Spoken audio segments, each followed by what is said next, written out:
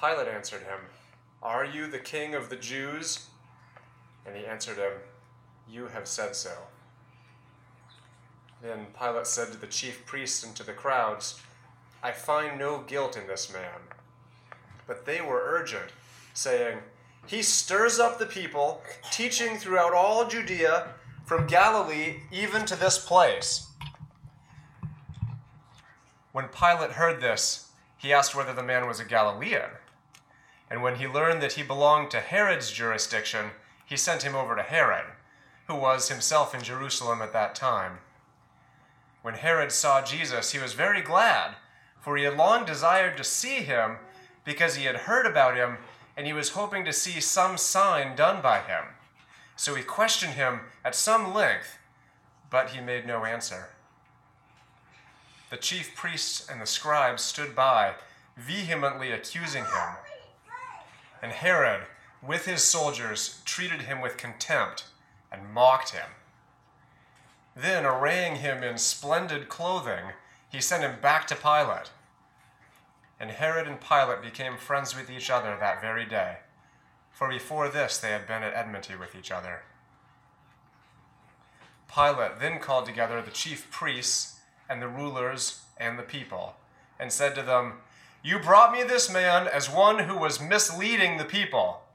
And after examining him before you, behold, I did not find this man guilty of any of your charges against him.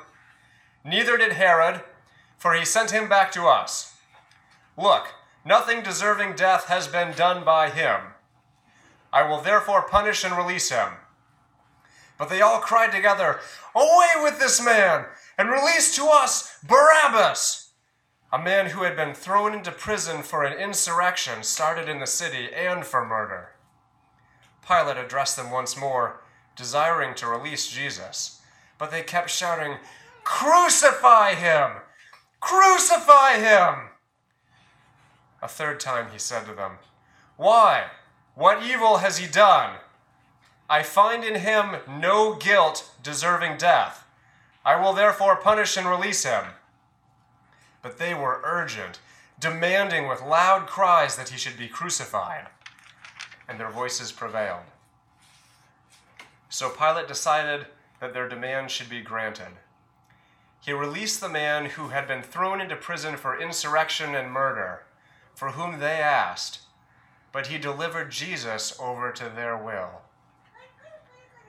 And as they led him away, they seized one Simon of Cyrene, who was coming in from the country, and laid on him the cross to carry it behind Jesus. And there followed him a great multitude of the people and of women who were mourning and lamenting for him.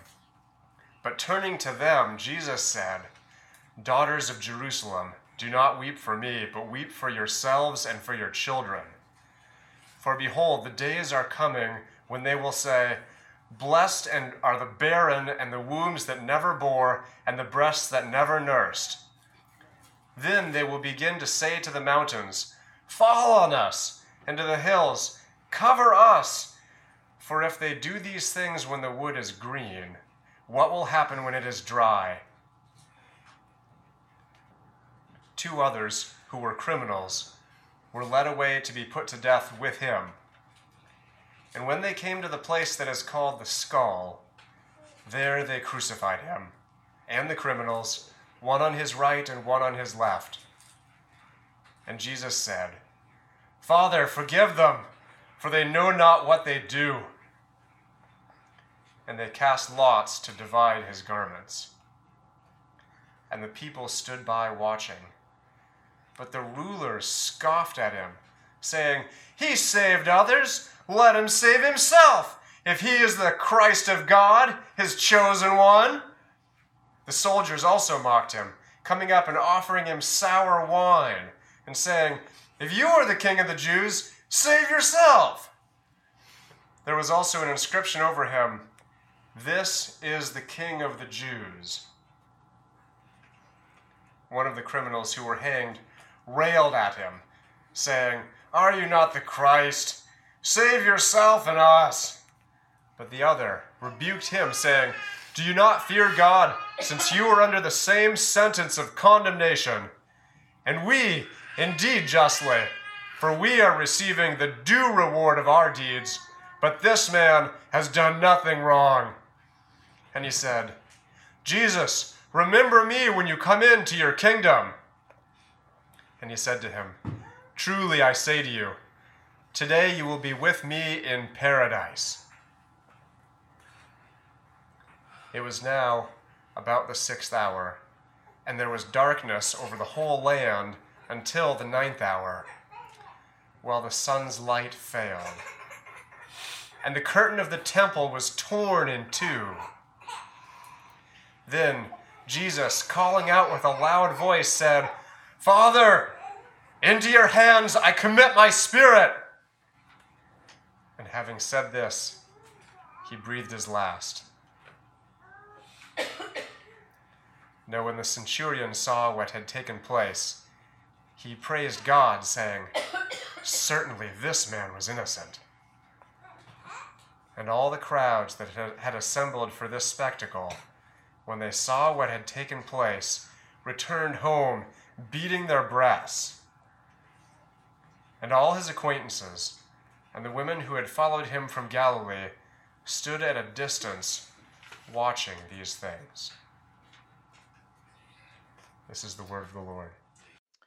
Now, what happens in these passages in the Gospels could be commented on forever, and it is our glory, actually, I believe, that we will be endlessly searching out what takes place at the cross. For all eternity, we will be given the great privilege of adoring the Lamb of God and also searching out what's going on there. And so I want to look at this passage just in a short number of ideas. We're not going to touch on every idea, but I want to look at 4 of them specifically and how they relate to not only our culture, but also us as individuals in need of a Savior. First, I want to look at the political rejection that Christ receives.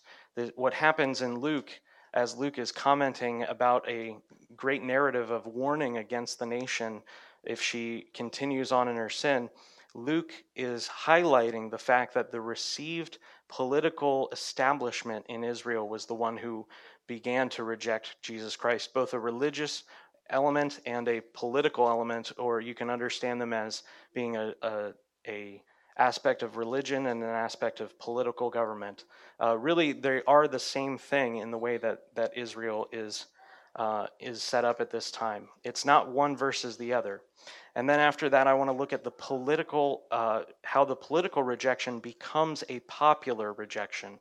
And by popular, I don't just mean that it was popular in one sense. I also mean that it was popular in the sense of a politic or a body politic who was aligned together and they cry out with one voice for him to be crucified. From that, I want to look at Jesus' suffering that he experiences on the cross, how it relates to us, the kingship that he receives as a unique aspect of the gospel, something that we actually don't see directly in the text. We have to refer to the larger gospels themselves, but here we see plainly his reception of that title as king, and then finally the scattering of the people as a central aspect of what the gospel really is about. What we see in this passage, and really in every gospel passage considering the crucifixion, is something that Jesus Christ does alone, that we play absolutely no part in, and it requires a simple and humble reception. And that simple and humble reception is the only alternative other than a scorning and a rejection of Christ. And so this simple rejection really is the beginning way in how we make progress in the gospel, and it's the way that we continue in the gospel. It's not just the way that we come to Christ, it's the way that we progress in holiness, is a continual reception of a spirit of repentance and a receiving of a grace or a righteousness that is not ours. So very quickly, I want to examine the political rejection of Jesus Christ. Some people see this happening in the Gospels, or perhaps you've watched maybe a Jesus movie, and you think Jesus is a victim of a conspiracy that was done in secret. And surely the religious leaders did have a trial that was in secret during the night without witnesses, without announcing it. And they called on witnesses who were proven to be contradicting each other. They found nothing to charge him with. And at the same time, It happened in the open, and it happened, and it was well received. It wasn't a small political conspiracy. It was received by all of the political officers of that day. And we see this, how he goes back and forth between Pilate. The entire religious leadership assembles before Pilate and then takes the Lord to Pilate. It's not a few rabbis going off on their own. It's not a few members of the Sanhedrin. The 70 elders of Israel all together joined in a conspiracy. And we know of one or two people that were possibly not involved. This is important to understand. It wasn't as if Christ was killed by some rogue group. Christ was killed by the majority of the religious and political leadership of the country. Verse 1, we see the whole company of them. Before that, in the previous chapter, it's the assembling of the elders of Israel. Now, this is extremely important to see, especially in light of the various times that the leadership of Israel had sinned in various ways. When you have Moses on Sinai with Aaron and the elders, most of them did not participate, but then some of them do participate in the idolatry. At this point, when the very Son of God is come in their midst, they all together conspire against him and throw off the Lord's anointed. All of the religious leaders were involved. Verse 2, they began to accuse him, saying, "This man is misleading our nation and forbidding us to give tribute to Caesar." You have to understand that Caesar's oppression of Israel, or Caesar's control over Israel, was a judgment by God that God had established. And here they're actively advocating for Caesar to continue to be their king. They are rejecting the Lord's anointed, they are rejecting the Lord's kingship, and are instead desiring to have him continue to be their king. This is so important to see, especially in the light of the various exiles that Israel had been subjected to. Over and over again, God judges her and gives her a ruler who is not his ruler, or although it's his ruler only for a time. They desire to continue to live in a state of judgment and exile. He says that he himself is the king. And so after questioning the Christ, Pilate then has a duty to acquit him. He finds absolutely nothing wrong. He says, "I have found no guilt in this man." And Pilate at this point has a moral duty to acquit Jesus Christ. Pilate sins in this way before God. He does not establish justice, but rather he leads the innocent away to slaughter, and he does so at using Christ as a political bargaining chip. Now, again, I don't want to leave the text too much, but the history that goes on between Pilate and Herod at this time, there was a little bit of a faction or a factious relationship. They didn't exactly have a friendship going on before this. And Pilate sees, as soon as he discovers that Christ actually could be tried in Herod's jurisdiction, to send Christ over to Herod. And it's more than just simply a phrase we use today as passing the buck. It wasn't just that Pilate didn't want to have blood guilt on his hands, although later we will see him attempt to not have blood guilt on his hands, though he does. Pilate uses Jesus Christ in order to curry favor with Herod, and in order to use him as a way to establish this friendship between the false king of Israel, as we're going to see in just a second. Rather than release him, he uses him like a bargaining chip. And in verse 8, we see Herod's contempt of Jesus Christ, a contempt which, should it be done to a normal person, would be disgusting. But when considering that this is the very Son of God himself who is on trial for a crime that he did not commit, it is absolutely disgusting. Herod sees Christ, and when he sees Christ come to him under a capital crime, turns it into a point of entertainment. Verse 8, because he had heard about him, he was hoping to see some sign. Brothers and sisters, our Lord did signs and wonders in order to show the heart of the Father, that the heart of the Father is concerned about blindness. He's concerned about those who are lame and cannot walk, those who are sick and are not able to be part of the community, those who are lepers and have to live outside the camp. Our Lord used the signs and wonders that God gave him in order to testify about the heart of the Father. And here Herod wants him to be a court jester, doing some sort of sign before him in order to entertain him. This is exactly what happened with John the Baptist and Herod's father. This is the next Herod in the line here. And Herod is a symbol of a king who should not be a king. Herod received his rule from his father, and that rule was over Judea, and his father was not a true Jewish king. He was a half Jew, half Edomite, and he was installed by the Romans as what you might call a governor king, or a king who did not really have full authority on his own, but was rather somewhat of an appeasement to the people. Usually they would try to find someone who was half their ethnic region of wherever they were going to install him. And Herod fit the bill perfectly. And so Herod's son now is doing the very same thing that his father had sought to do, is to kill the Christ. And so Herod, this half Jew, half Edomite, not in the line of David, demonstrates that he is not the true king, and Jesus Christ is the true king. Herod's not part of the line of David, Jesus Christ is. Herod is not a Jew, Jesus is. And so here Herod is showing the mighty evil of the compromised kingdoms in Israel. He's a representative of all these compromised king. And so Pilate and Herod form a bond of evil in plotting to kill Jesus and sending him back and forth like an olive branch or like a tribute. They use him as a bargaining chip, as a person to be scorned. And they form this bond of evil, and it actually alleviates or gets rid of this antipathy that existed between them. In verse 12, Herod and Pilate became friends with each other that very day, for before this they had been at enmity. They used Jesus Christ as a political ploy.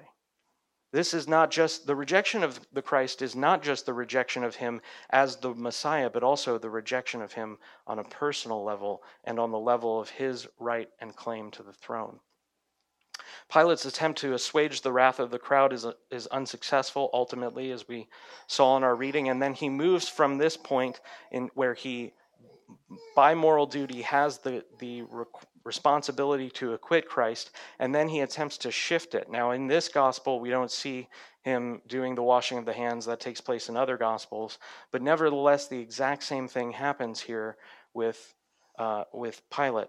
And it's important to understand this, that as leaders who were installed by Caesar, these two witnesses, Pilate and Herod, show what the Roman response to Christ is. The Roman response to Christ, or the response of the empire, is absolute disdain and rejection. Our Lord is rejected by these kings, and such is the event that fulfills Psalm 2. The kings of the earth take their stand against the Lord and against his anointed, saying, let us rid ourselves, or let us tear apart his bonds and throw off the restraint. And so these leaders are fulfilling the very prophecies which said that the kings of the earth would not receive this king, not receive Yahweh's king.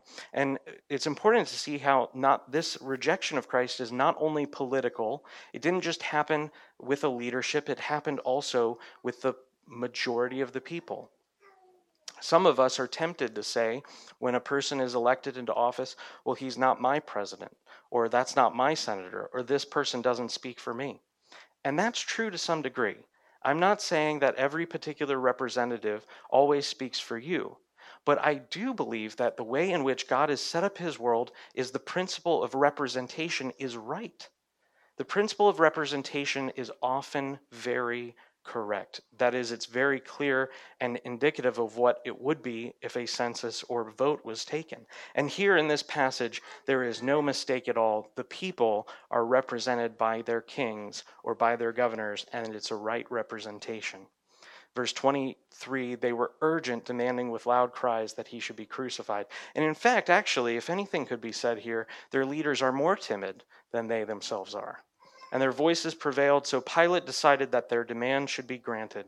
Now again, here Pilate has a moral duty to acquit the Christ, but rather he just simply says to himself, this is politically expedient, it will calm the people down, I will remain in power. Verse 25, he released the man who had been thrown into prison for insurrection and murder, for whom they asked. When we were discussing earlier in the last few weeks, the warning that Jesus Christ is giving to Jerusalem over and over again, would that you would know what would make for peace, but you will not have it. It's hidden from you. Here, once again, the final time, the citizens of Jerusalem desire for a murderer to be released, and in so doing, they are unveiling or unleashing the spirit of murder against them. They do not want the Lord's anointed, and so they receive Barabbas. I think it's important to see Barabbas is actually the name for, if you unpack the name Barabbas in the Jewish meaning, it means son of the Father. And Barabbas is not the son of our heavenly Father, as Christ was. He's the son of his father, the devil, who was a liar and a murderer from the beginning. It's important to see this because Luke is trying to say, through this historic recording of the event, that there is no alternative between the Lord's anointed and some neutral, secular, polite governor. It is Christ or murder. It is Christ or insurrection. It is Christ or hatred, evil, and sin. It is either the rule of God or it is the rule of man. And so Christ's rejection is a political rejection. It's a political statement, and it's the final thing that Israel does, apart from the persecution of the apostles over the next 40 years, that solidifies the judgment that Christ is warning about. Now, we're not going to go into it in very great detail, but Christ, again, as the greatest prophet, is saying, if they kill me, the innocent human being, here and now, while the wood is still green, then what will they do when the wood is dry? I spend a lot of time with plants. Anybody who knows me or has been to my house knows that I really like plants. And what Jesus is saying here is, if you think a tree is dead, there's a simple test that you can do. Some of the arborists probably know about this, is you can take a knife and you can scratch some of the bark. And underneath the smallest or thinnest part of the bark, there will be green fleshiness inside of that tree. What Jesus is saying is here, the tree is already cursed. It's already dying. There's still a little bit of life here. But what will happen to you when not only the wood is finally dead, the tree is finally dead, but rather the wrath of God being unveiled against the nation is full.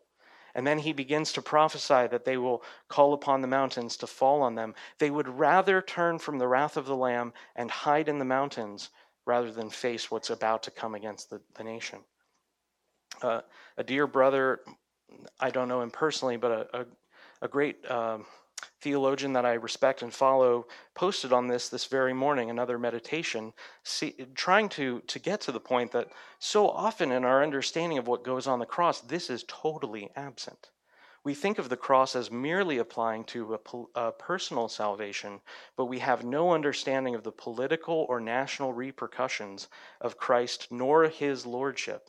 And so when we find ourselves as Christians in a culture which is increasingly turning from Yahweh and from his law, from applying his standard of ethics as our standard of ethics, his law as our law, when we turn from that in a decided way, we ultimately are doing what the Israelites were doing this day. They are unleashing a spirit of murder and insurrection against them.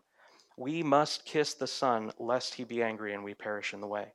The scripture is clear. We must invite Jesus to not only be our Lord individually, but insofar as we can, also offer and ask him to be our Lord corporately, city level, state level, federal level. It is our duty as Christians to pray for that and to work for that.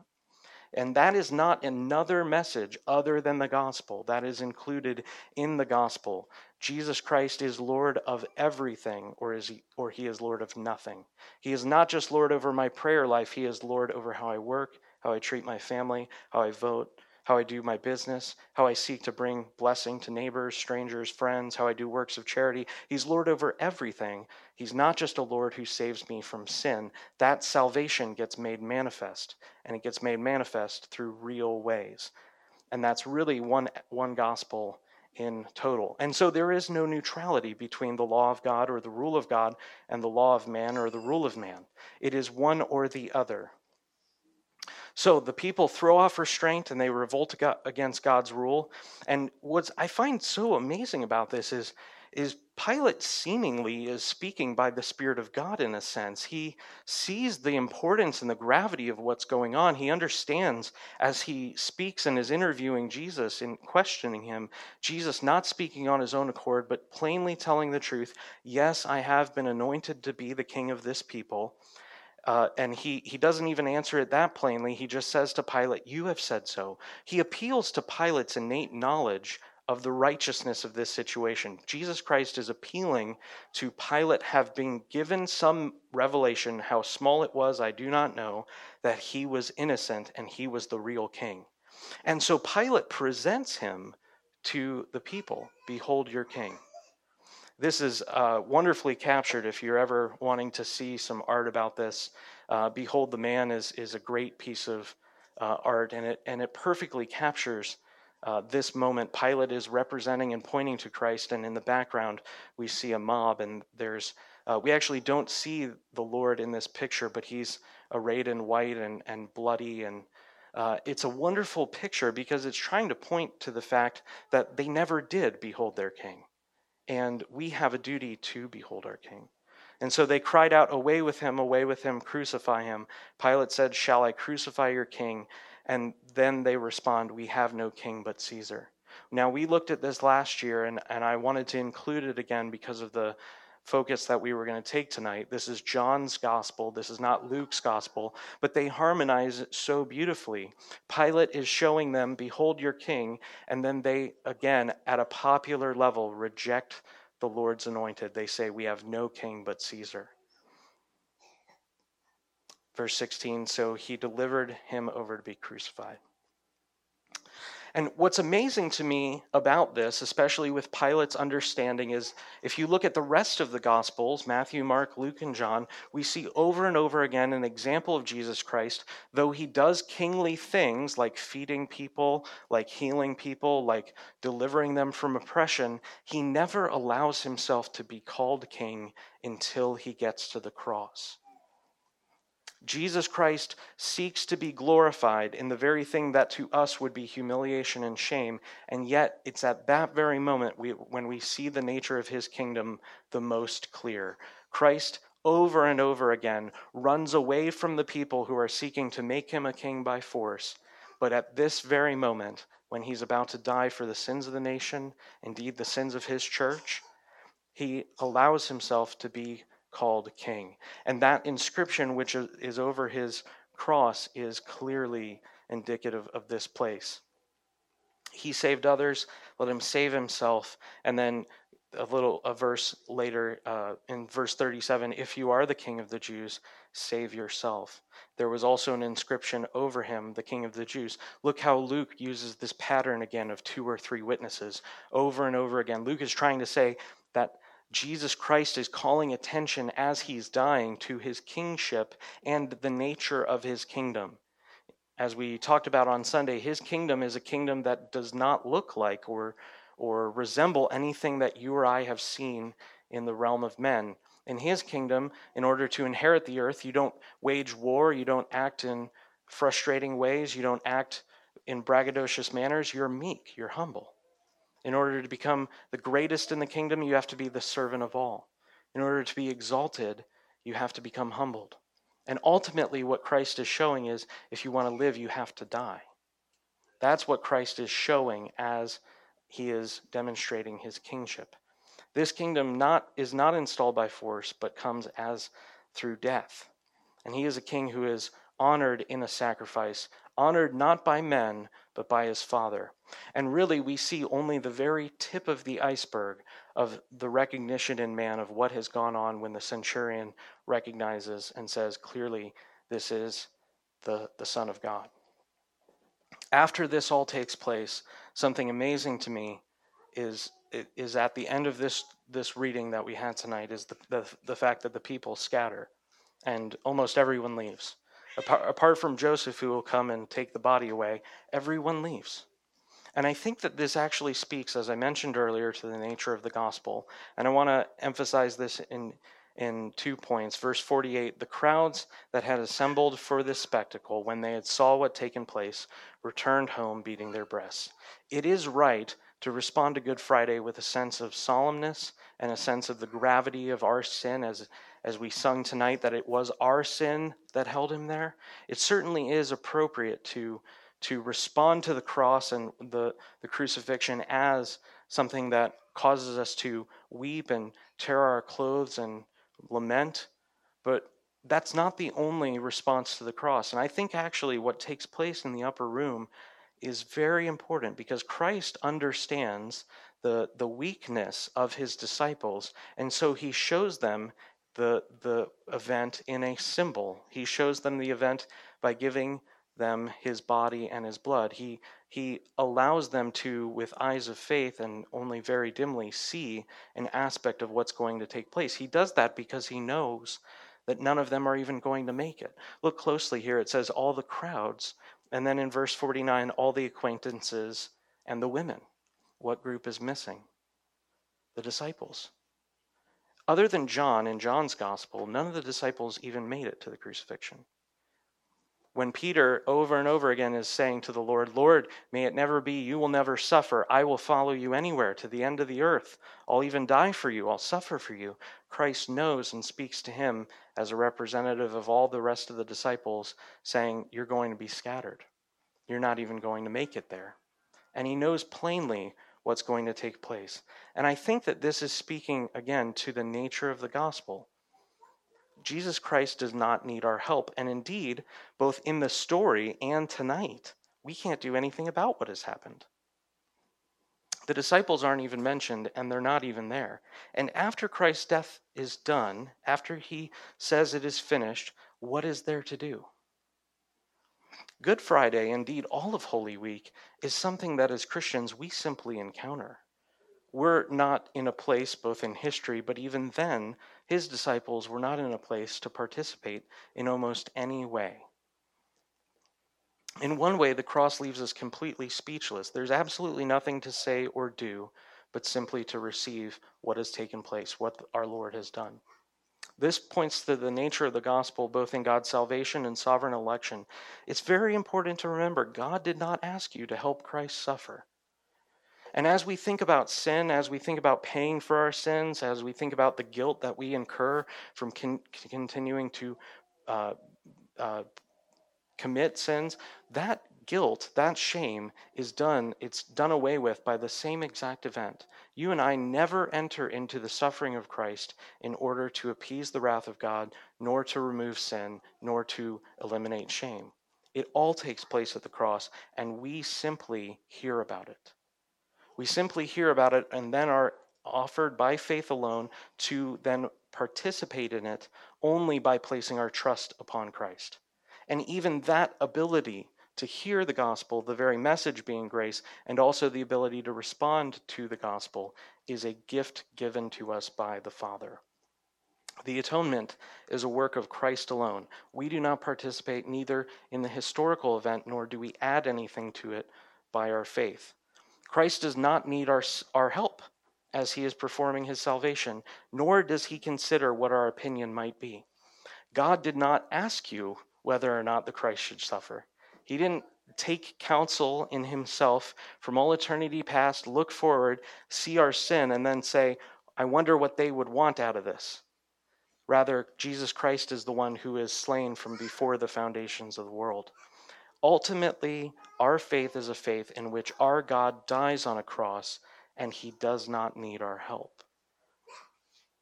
And this is extremely humbling, because in all other religions and all other faith claims, there is some sort of effort from man that man must do in order to earn or appease or receive favor. But in Christianity, the message of the gospel is Christ is Lord, he has made an atonement, receive it and bend the knee. That is essentially the message of the gospel. As Paul says when he's in the city of Ephesus, God's overlooked the former times and commands all people everywhere to repent. And so this is what I hope to impress upon you as we go from this place tonight, that there is nothing that you must do in order to receive this other than to trust. And even that is God's free gift, and he will enable you to do it. And lest you think that that's how you get saved, brothers and sisters, those who have walked with the Lord for many years, that is how you continue in the faith. It's a constant remembering, repenting from sin, and reflecting upon a received righteousness alien to us, which comes to us by God's free gift alone. And it's that very faith by which we make progress and are sanctified. The cross of Christ is a reality with which we must reckon but cannot alter. We cannot do anything about it in history, and we cannot do anything about it in the future. Nor can we enter with him into the tomb. And in fact, the very narrative here speaks about the rest of Christ and the nature of the gospel, receiving the gospel as being a receiving and entering into rest. After Good Friday, in this story, simply comes the Sabbath. We didn't read all the way to the end of chapter 23. I'll read the very last verse. It says at the end of the book, then they returned and prepared spices and ointments, that's saying about the women, and on the Sabbath they rested according to the commandment. There's nothing that the disciples, the women who are with him, or the acquaintances do. We cannot enter with our Lord into that tomb, nor does he even ask us to. The only option that we have in seeing the horror, the glory, the suffering, the tears, the agony, the wrath which is poured out, after seeing all of that, the only thing that we are invited to do is to rest. It's a simple, quiet reception of Christ's work.